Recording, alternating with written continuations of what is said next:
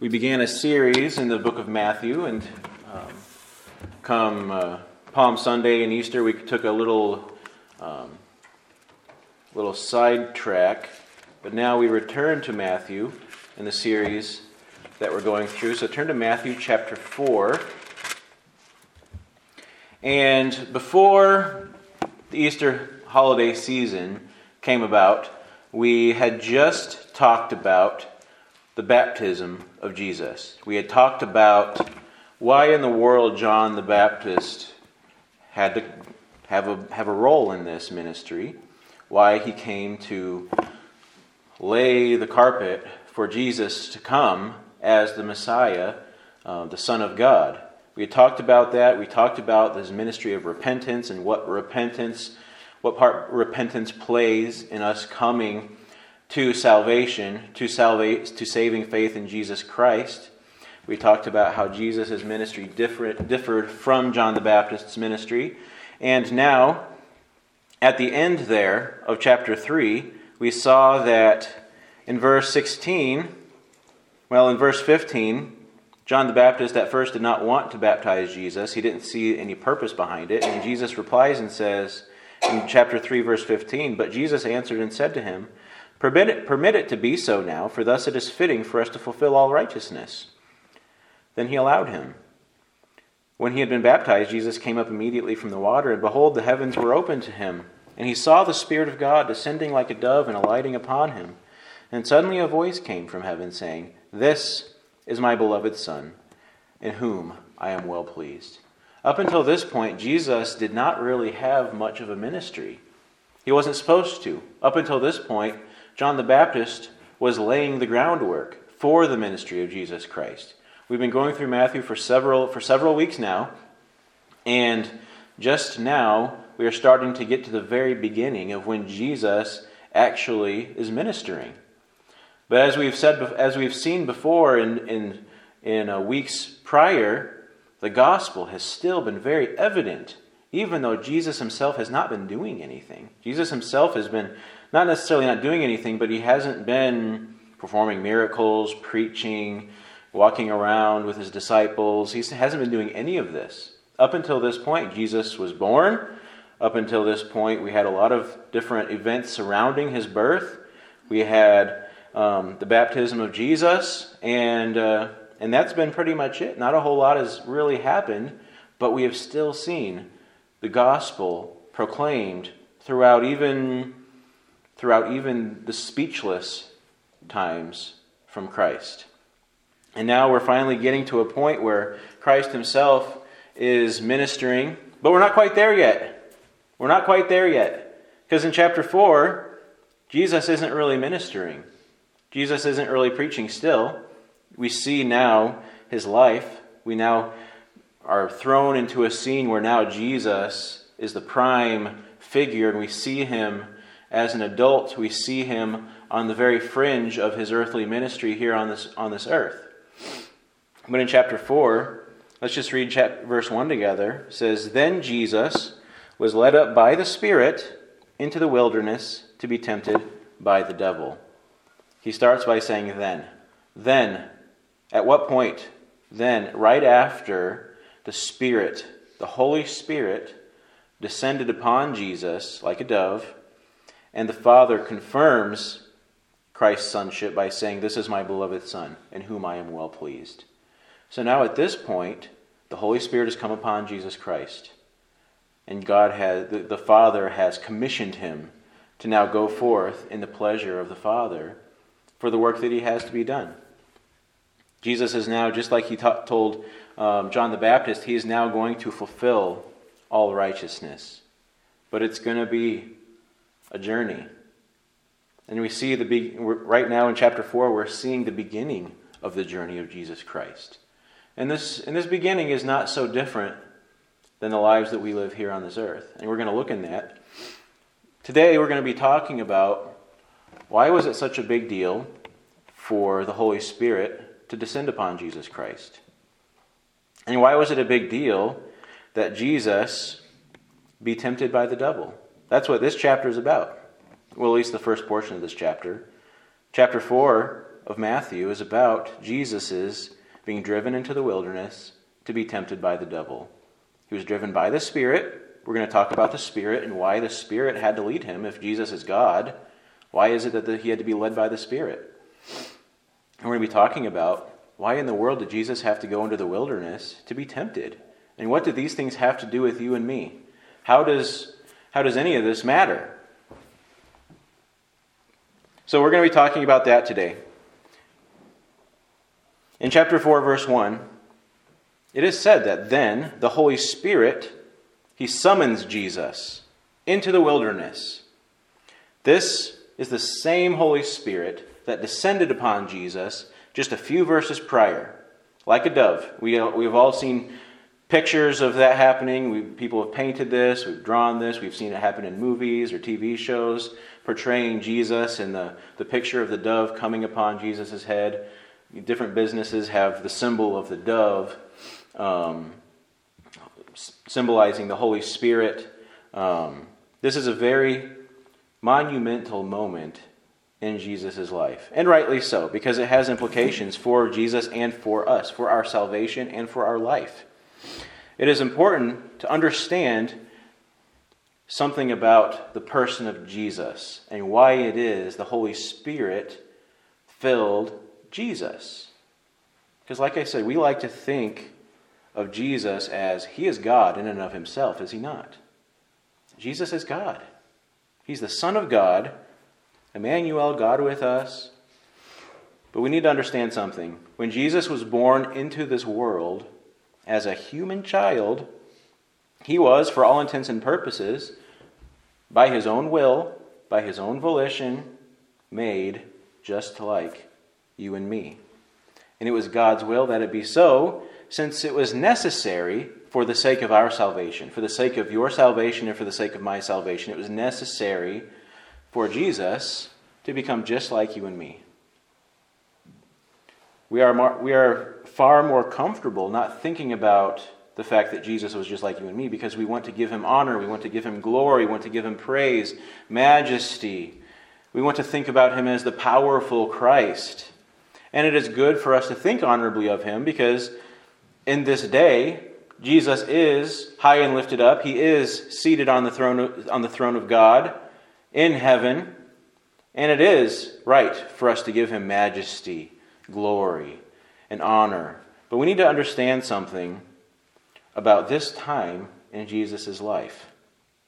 That it was God's will for a time for Jesus to be devoid of majesty, of power, of honor. We don't want to think about that. That sounds like heresy.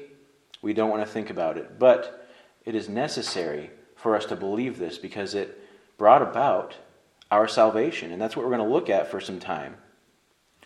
In Galatians chapter 4, verse 4, you can turn to these passages if you'd like, but I'm not going to delay in waiting. I'm just going to read these. In Galatians chapter 4, verse 4, Paul explains that for a time, Jesus cast off his glory and his honor and his power. He got rid of it. He shed it like a snakeskin. And Galatians chapter 4, verse 4 says, "But when the fullness of time had come, God sent forth his Son, born of a woman, born under the law, to redeem those who were under the law, so that we might receive adoption as sons."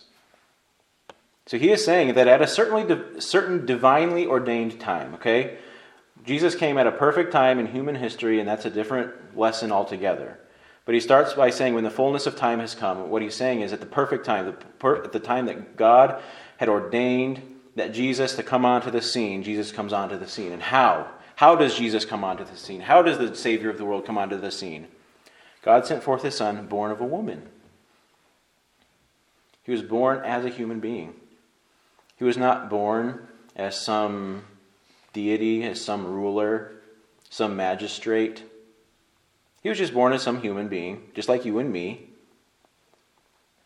And it also says that Jesus was born under the law. This is significant for us to understand. Jesus was born under the law. Jesus, as God, was the one who instituted the law. He's the one that gave the law to the people. He, as God, would be the judge who carries out the justice of the law.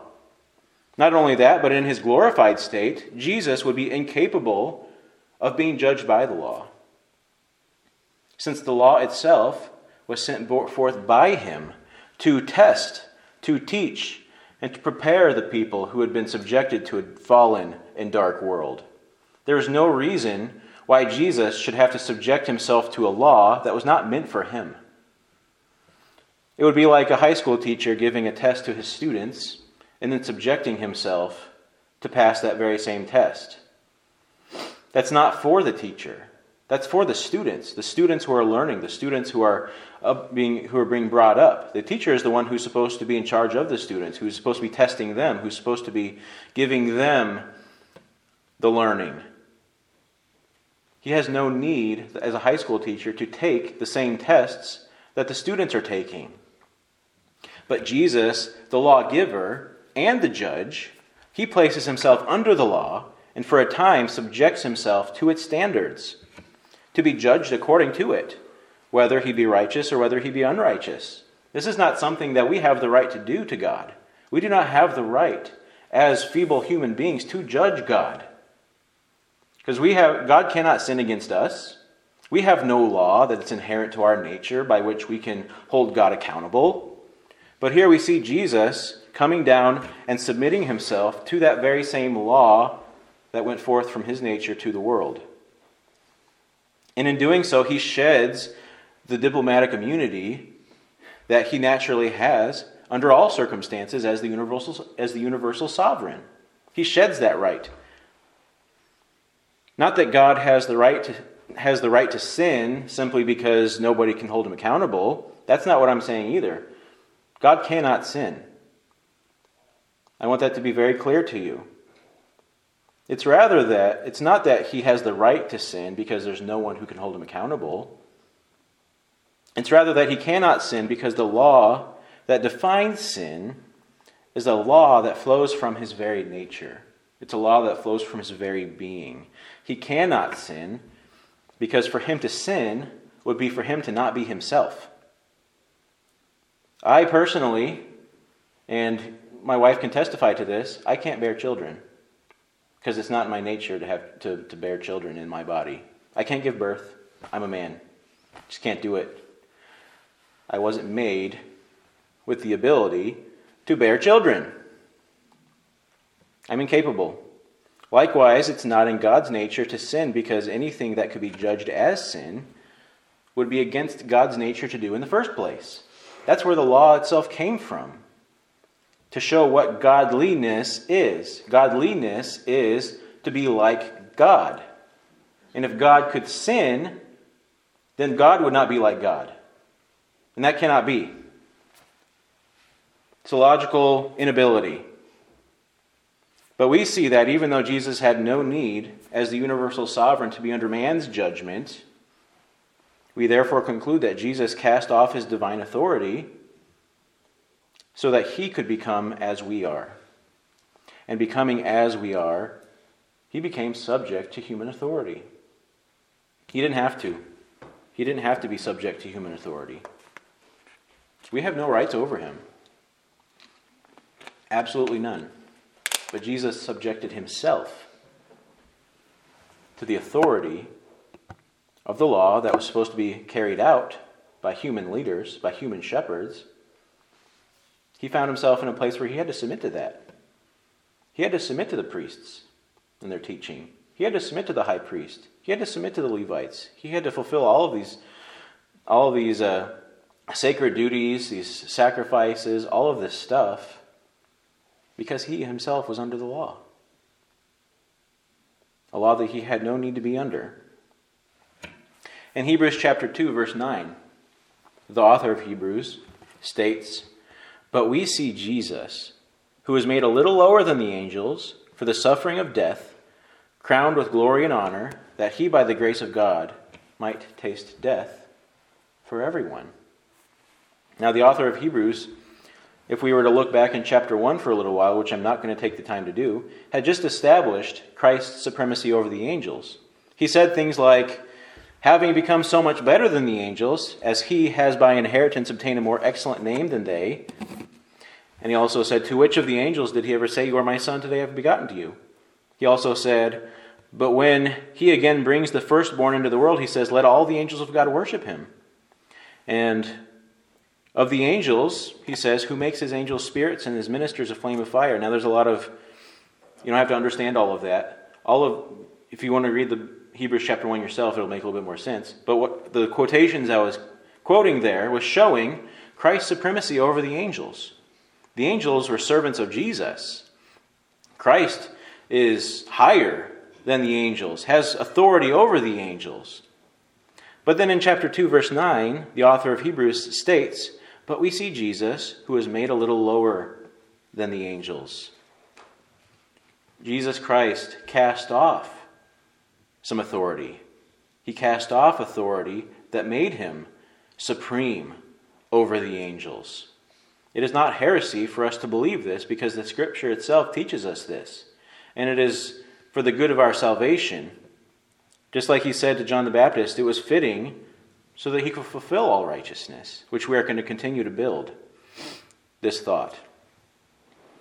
He said he did this in chapter 2, verse 9 of Hebrews, for the suffering of death crowned with glory and honor, that he, by the grace of God, might taste death for everyone. He cast off the authority, the supremacy, the divine power, because it was necessary for him to taste death for everyone. If he had kept all of that, he would not have been able to do that. So according to this, Christ for a time took on a form that was lower than the angels, namely humanity. He took weakness upon himself. He became, even in comparison to the angels, powerless, even though he has all the rights to be the universal sovereign. He rather trades his sovereignty for weakness and vulnerability. And those are traits that you and I have, right? Weak, vulnerable. We don't like to admit our vulnerability because that would make us vulnerable, right? But Christ becomes like us. He becomes weak. He becomes vulnerable in his humanity. In Philippians chapter 2, why don't you look at that with me?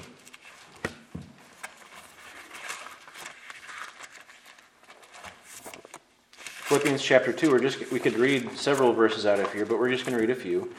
Starting in verse 5, this is Paul writing.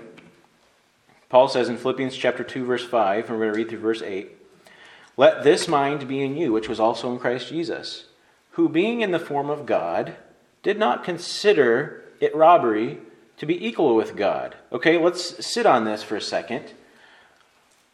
What he's saying here is that Godhood was not a thing that Jesus had to grasp after. It wasn't something that he had to try to attain, because he already had Godhood. He's God. He didn't have to go get Godhood. He didn't have to try to be godly, because he himself is God, through which the definition of godly comes. It was not heresy or blasphemy for him to consider himself one with God, because it was true. He was charged with blasphemy by the Pharisees, by the Sadducees, by the religious leaders for that very thing while he was here on the earth. But it did not intimidate Jesus because he already knew very well that he had every right to be called equal with God. He himself said, before Abraham was, I am, giving himself the name that God in the burning bush gave to himself to Moses. If we remember that story, when Moses approached a burning bush that didn't burn, but it was burning, but it didn't burn. And he said, who should I tell the people sent me? He said, tell them I am sent you. And Jesus gives himself this name of God. Before Abraham was, I am, Jesus said. He knew full well he had the right to be the universal sovereign. He wasn't intimidated by unbelief. He wasn't intimidated by these charges of heresy. Because he was confident in this one thing, that he's God. Even in his humanity, he still knew this. Look at verses 7 and 8 in Philippians chapter 2. Even though he was very confident in his godhood, verse 7, but made himself of no reputation, taking the form of a bondservant and coming in the likeness of men. And being found in appearance as man, he humbled himself and became obedient to the point of death, even the death of the cross. So in spite of all of this godhood, all of this power, all of this authority that was inherent to his nature, he let that go. He dropped his royal garments and took up a ratty robe and a serving cloth, both in appearance and concerning his power. Now some of you might be asking yourselves, what in the world does this have to do with Matthew chapter 4? Well, because you need to understand the implications of Matthew chapter 4, verse 1. Jesus in the flesh was not acting according to his own sovereignty. Look at that again. Matthew chapter 4, verse 1. Then Jesus was led up by the Spirit into the wilderness. He was being led by the Spirit. He was not going on his own. He was told by the Holy Spirit, go to the wilderness. So he himself is placing himself in a position of obedience to the Holy Spirit. We saw a few verses back that the Holy Spirit descended upon him like a dove.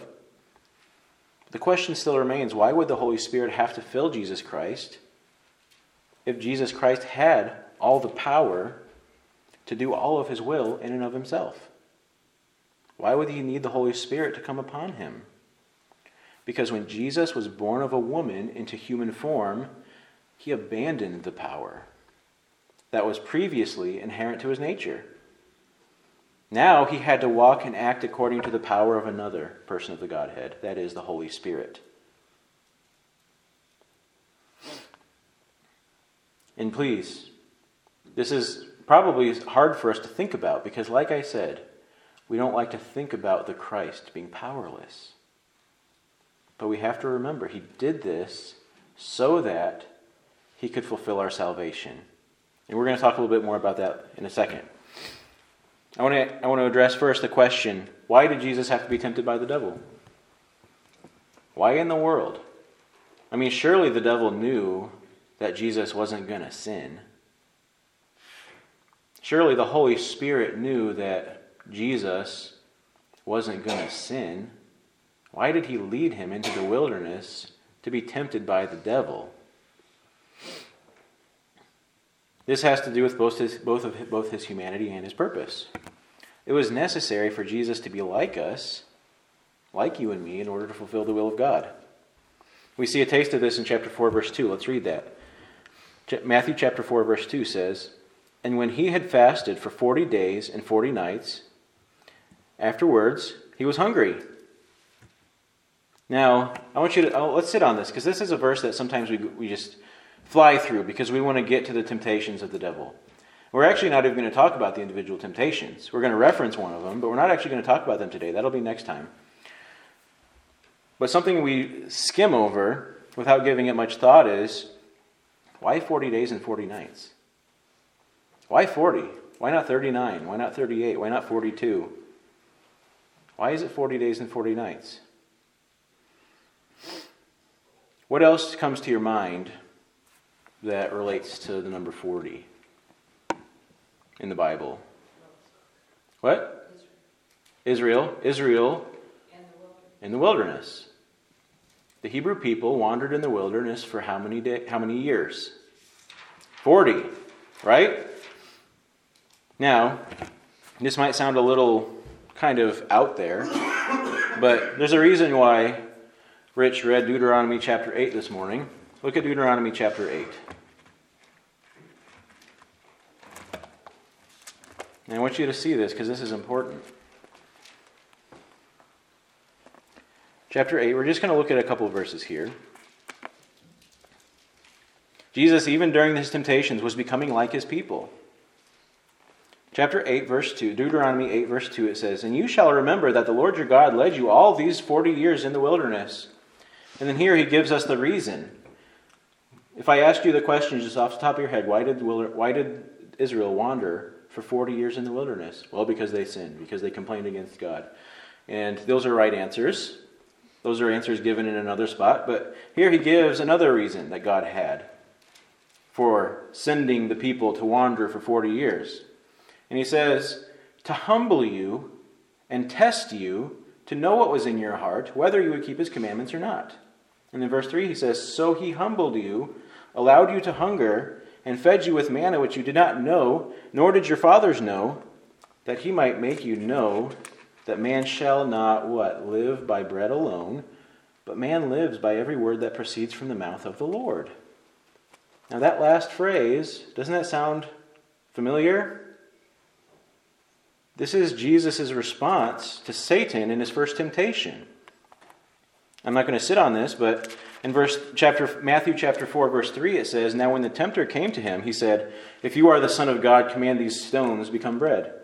But he answered and said, it is written, man shall not live by bread alone, but by every mouth that proceeds from the mouth of God. This is directly from Deuteronomy chapter 8, verses 2 and 3.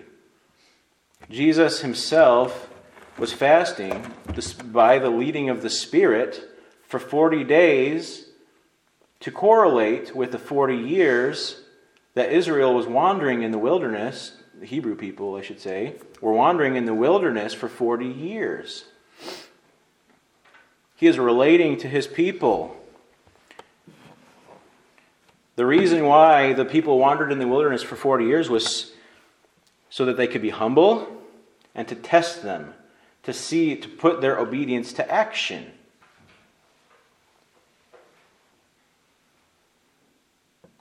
So when Jesus went to be tempted by Satan, he did so that he could become just like his people. He, Jesus, personally cast Satan out of heaven to earth itself. And now Jesus is coming under the oppression and the temptation of that same Satan that he cast out. Not that he needed to. He is the authority over Satan. He cast Satan out. Satan sinned against him because it's his nature that the law proceeds from. Satan sinned against God, Jesus. And now Jesus is subjecting himself to the oppression and temptation of Satan.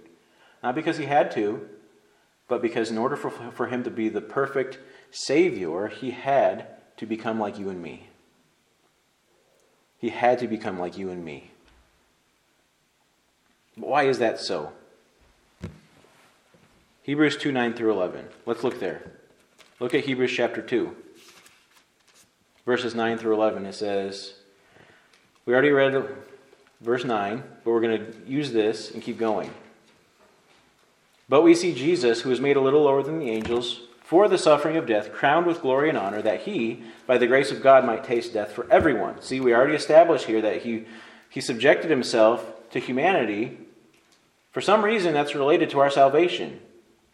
In verse 10 it says, for it was fitting for him, for whom are all things, so all things exist for his sake, and by whom are all things, so he's the creator of all things, in bringing many sons to glory, to make the captain of their salvation perfect through suffering. For both he who sanctifies and those who are being sanctified are all of one, for which reason he is not ashamed to call them brethren. So let's talk about this for a second. Through Jesus' suffering and death, he, Jesus, was therefore crowned our Prince of Peace. He was through his suffering and through his death crowned our everlasting Father, our King of Kings, but only after accomplishing a redemption that made the impossible possible. The unification of sinful man and holy God. The two cannot go together. The only way they could be one is if God became sinful and became like people, or if man became holy like God. And it is against God's nature to sin, for from him proceeds the law that establishes sin. And man cannot of his own power become holy, because we've already sinned. We've already committed condemnable acts.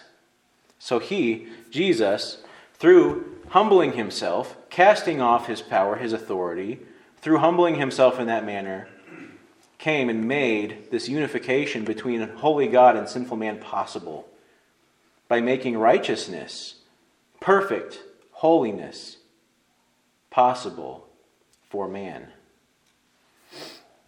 Originally, when we hear the word redemption, redemption had to do with the Exodus that we just talked about. The Exodus of drawing the people out of Egypt.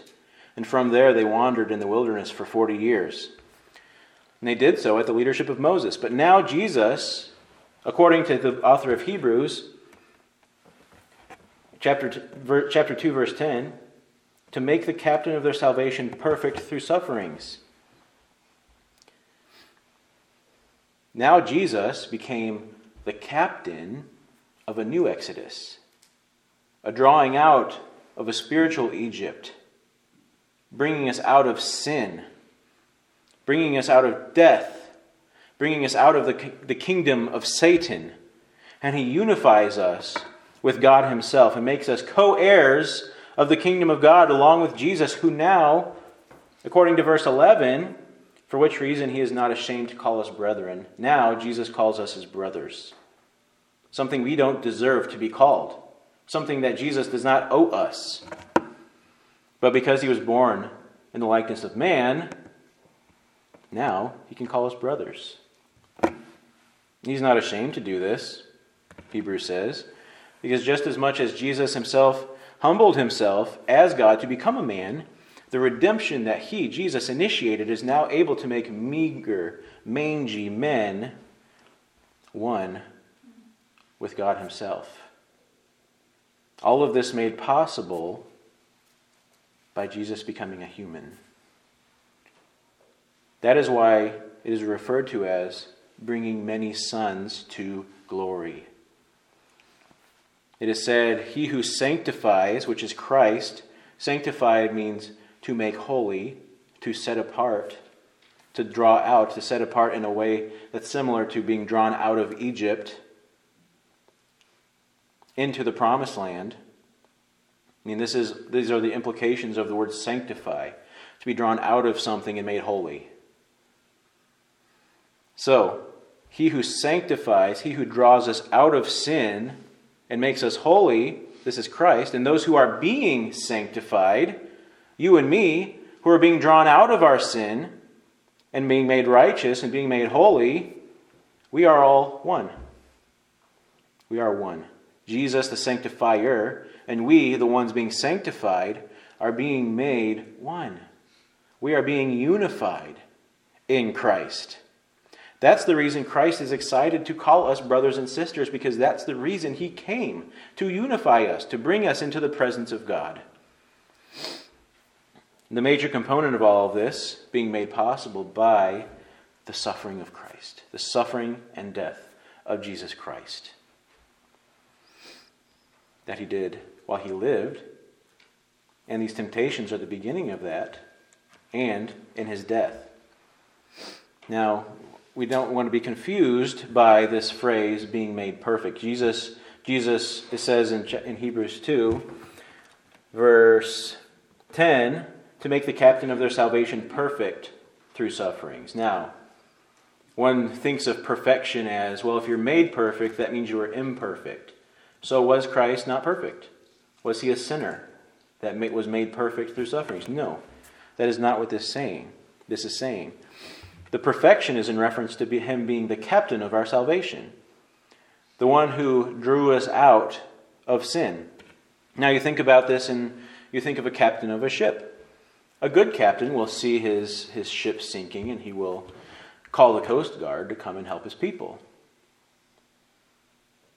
But the perfect captain, the kind of captain you want on your ship, is the captain who is willing to stay with the ship, even if that means he and his crew are going to be cruising on the bottom of the ocean. That is the kind of captain that throughout history is considered an honorable captain. A dishonorable captain is a captain who, I care about my shipmates, but I'm not going down with them. Jesus came down with us to this earth in our futility, in our meagerness, and suffered along with us. God did not need to suffer. He did not need to. He could have just left us here to suffer on our own because we're the ones who sinned. We're the ones who deserve our suffering. God had no obligation to suffer along with us. But Jesus, the perfect captain of our salvation, was made the perfect captain in that he came in his mercy and in his love to suffer alongside of us, to die a death that he had no obligation to have to experience. He did not have to subject himself to suffering and death. He had no need to do that. It wasn't his fault that we sinned. It wasn't his fault that we were condemned. It was not that Jesus was imperfect, but when he suffered for our sakes, it made him the one who is now able to deliver us from the same suffering. And we have to understand too, and we're going to stay in Hebrews chapter 2, but a couple of different verses. In understanding our weaknesses, Jesus is able to be a merciful and faithful high priest. Chapter 2, verse 16, it says, "For indeed, he, Jesus, does not give aid to the angels, but he does give aid to the seed of Abraham. Therefore, in all things, he had to be made like his brethren, that he might be a merciful and faithful high priest in things pertaining to God, to make propitiation for the sins of the people. For in that he himself has suffered being tempted. He is able to aid those who are being tempted." So we see here in this passage that Christ gives aid to you and I, the seed of Abraham, the humans who put our faith in Jesus. He gives us aid, not just because he is God and he's able to as God. But in verse 7, he makes the point that Jesus had to be made like us in order to do this, because he lived the life that we live. He has seen what we see. He experienced what we experienced. And now his mercy is perfected because he now has firsthand experience pertaining to our afflictions. He's no longer, perhaps some of you have been to a psychologist. And this psychologist is hearing all of your woes and all of your problems, your depression, your anxiety. He hasn't experienced any of those things. But, okay, well, here's a prescription. Here's some general advice. Go about your way. Wish you well. But Jesus is not like that. Jesus is the one who is willing to come and suffer, to know what we know, to feel what we feel, to experience what we've experienced. His mercy is now spiritual and substantial, but not for the sake of simply making us feel better. It says in verse 17, "in things pertaining to God." Because a lot of times, honestly, we just want stuff that we don't really need. We want help with things that we shouldn't even really care about. He says, in things pertaining to God, Christ understands what is holding you back from God. He understands your temptations to sin. He understands the feeling of being anchored to the flesh. He understands the draw to vain things, because he too, much through the enticing of Satan here in this chapter, was enticed by these things, yet without sin. So because he did so without sin, he is able to strengthen us and help us to also stand in our temptations without sin. He knows how to provide deliverance for those same things so that you can bound unhindered into the arms of God. He is a freedom-giving God who gives you bold access through the veil into God's very throne room. The things of our sin, the things of the vanity of this world, those are the things that hold us back. Those are the things that hold us down. And Jesus knows how to deliver us from those things so that we can come before the presence of God. In verse 18 it says, because he too suffered being tempted. Now see that. I want you to understand this and find encouragement in this. Temptation itself is referred to as a form of suffering. It's not necessarily that somebody comes against you to harm you. When you are tempted by the devil, by the things that you see around you, by the things that you experience around you, that temptation is a suffering. It's not just something that you fail or pass. It's a testing that produces agony and torture in your soul. which everybody in here knows very well. We know the agony of the soul that comes along, temptation, the attempts to resist the temptation. But sometimes we get discouraged because we feel that if we resist the temptation, we're not really any better off. But we know that if we give in, we are worse off, because we know that sin brings forth death. But we don't really consider temptation as something that we can make ground through. We understand that we need to block the fiery darts of the devil, but we don't really feel like blocking those darts is helping us gain any ground in the battle. But we need to see the suffering that Jesus experienced in the flesh was considered the framework for fulfilling the work that his Father had for him in the flesh. Through Jesus' obedience, through his suffering, he became able to deliver those who come to him by faith. We're going to look a little bit more in Hebrews chapter 5. And please try to stay with me. I know this is getting into some deep waters, all from a couple verses in Matthew chapter 4. But this is like I'm trying to lay the groundwork for understanding the humanity of Christ, because this is a doctrine that has gone misunderstood, or we've just remained ignorant of the doctrine of Christ's humanity, because we like to focus on his sovereignty. And it is good for us to love his sovereignty. But if we want to understand our salvation all the more, we also need to understand his humanity and why that was such a big deal. Hebrews chapter 5, verses 7 through 9 says, "Who, in the days of his flesh, when he had offered up prayers," this is talking about Jesus, "and supplications with vehement cries and tears to him who was able to save him from death, and he was heard because of his godly fear. Though he was a son, yet he, Jesus, learned obedience by the things which he suffered. And having been perfected, he became the author of eternal salvation to all who obey him." You see in verse 7 here, why did Jesus pray? Okay, we're talking about Jesus' humanity again. It says Jesus prayed, made supplications with vehement cries and tears to him who was able to save him from death.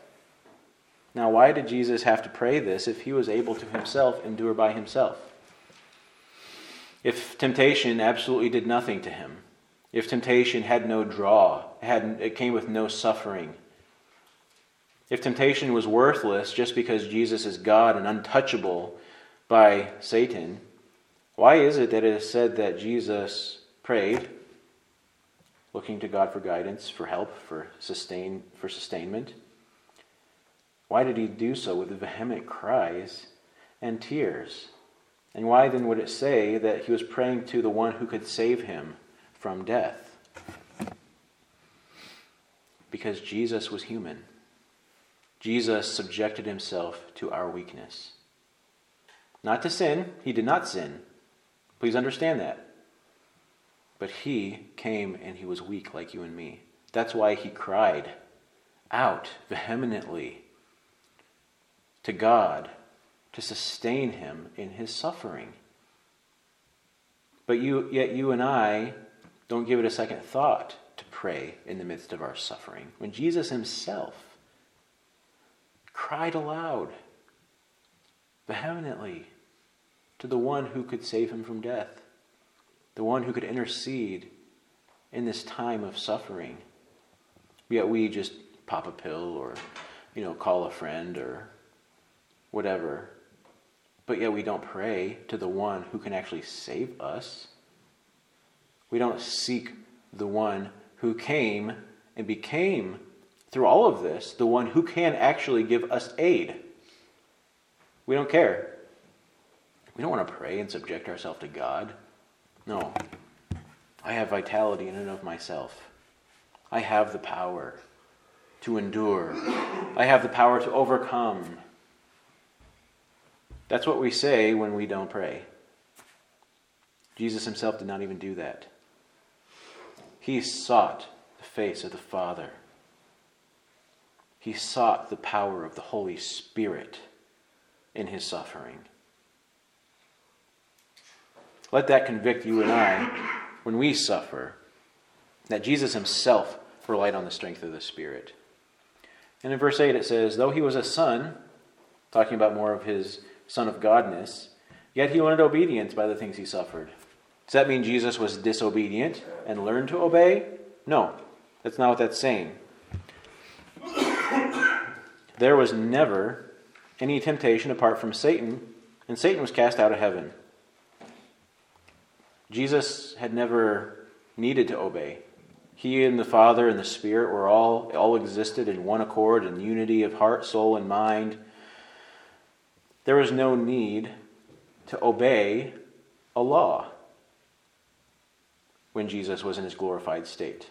There was no need to obey a law. There was no law that anybody could place over God.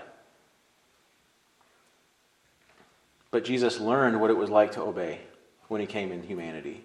He learned how hard it is to obey when you're surrounded by the lusts of the flesh, the lust of the eyes, and the pride of life. He learned what that was like. And he was made perfect through his obedience in that this is also talking about the will of God for him to come to be just like you and me so that he could save you and me. He had to obey. Never had to do that before. And that there's no law to obey in heaven as God. But he learned to do it. How? By the things that he suffered. You and I, how do we learn to obey? Not through times of pleasure and green grass and sunshine. We learn, just like Jesus, obedience through suffering. We like to give ourselves an out. I acted like this because of my situation. Give me a break. My situation was hard. I'm not normally like this. I don't normally have these issues. But things have just been tough and stressful, so just kind of give me an out. That's the complete opposite of what's being said here about humanity and our response to suffering. Suffering is given to us so that we can learn to obey, not so that we can make excuses for why we acted a certain way. Suffering draws out what's inside the tea bag, just like the hot water draws out what's inside the tea bag. We are the tea bag. When we go through suffering, it draws out what's in there. And when we see that, we learn to obey. We see that and we see how we want to react. We see our lusts, we see our anger, we see our anxiety. And that gives us opportunity now to purge that through obedience. Jesus made this profitable for us by doing this while he was alive, while he was on this earth. And I want you to see just in Matthew chapter 4, I just want to read these verses again. Then Jesus was led up by the Spirit into the wilderness to be tempted by the devil. Jesus was led by the Spirit. And you and I, we must be led by the Spirit. Jesus himself subjected himself to the guidance of God's Spirit. You and I must be led by the Spirit. We must not lead ourselves. We must not let some television psychologist lead us. We cannot let a religion lead us or a church lead us. We must be led by the Holy Spirit. Jesus did not subject himself, first and foremost, to the operations of man. He subjected himself to the Spirit. And he did so, and he was led by the Spirit into the wilderness to be tempted by the devil. And when he had fasted 40 days and 40 nights, afterward he was hungry. In his fasting, in his temptations, Jesus is becoming like us, experiencing what we experience, knowing what we know, feeling what we feel.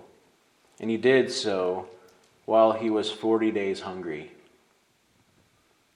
As weak as man can get, he dove into the depths of human suffering, agony, weakness. And in these times, that's when Satan came to him to tempt him while he was at his weakest. And he stood so that he as the perfect sacrifice, could come to you and me and offer you his righteousness. He says, I have obtained righteousness for you. I have endured all the suffering that any man could endure, and I did so without sin.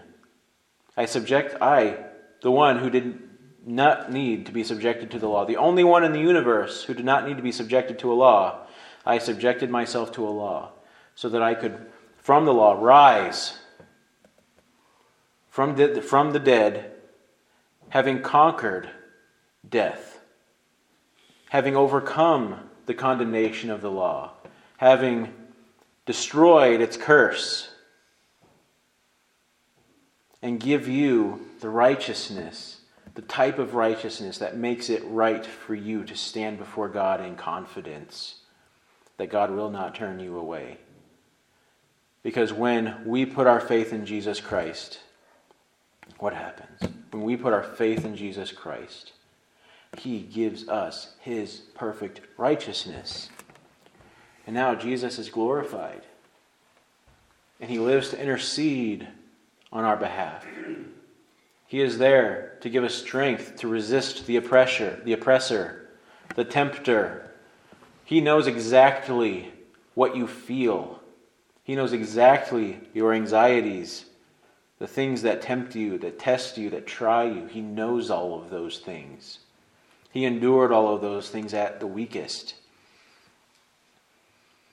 You can find him to be reliable. We must walk in the Spirit, and we must understand that Christ obtained righteousness for us, and he had to do what he did by coming in the flesh in order to be the perfect captain of our salvation, the perfect spiritual Moses to redeem us from sin and lead us to the promised land. We're still on our way to the promised land. We're going, and Jesus is coming with us. He has given us access, and he's giving us the strength to endure. We already have the access. We have the right to become the sons of God. We have that right in Christ, in the righteousness that he gave us. And he's giving us the ability to get there. Will you endure in the name of Jesus, walking in the Spirit? Let's pray.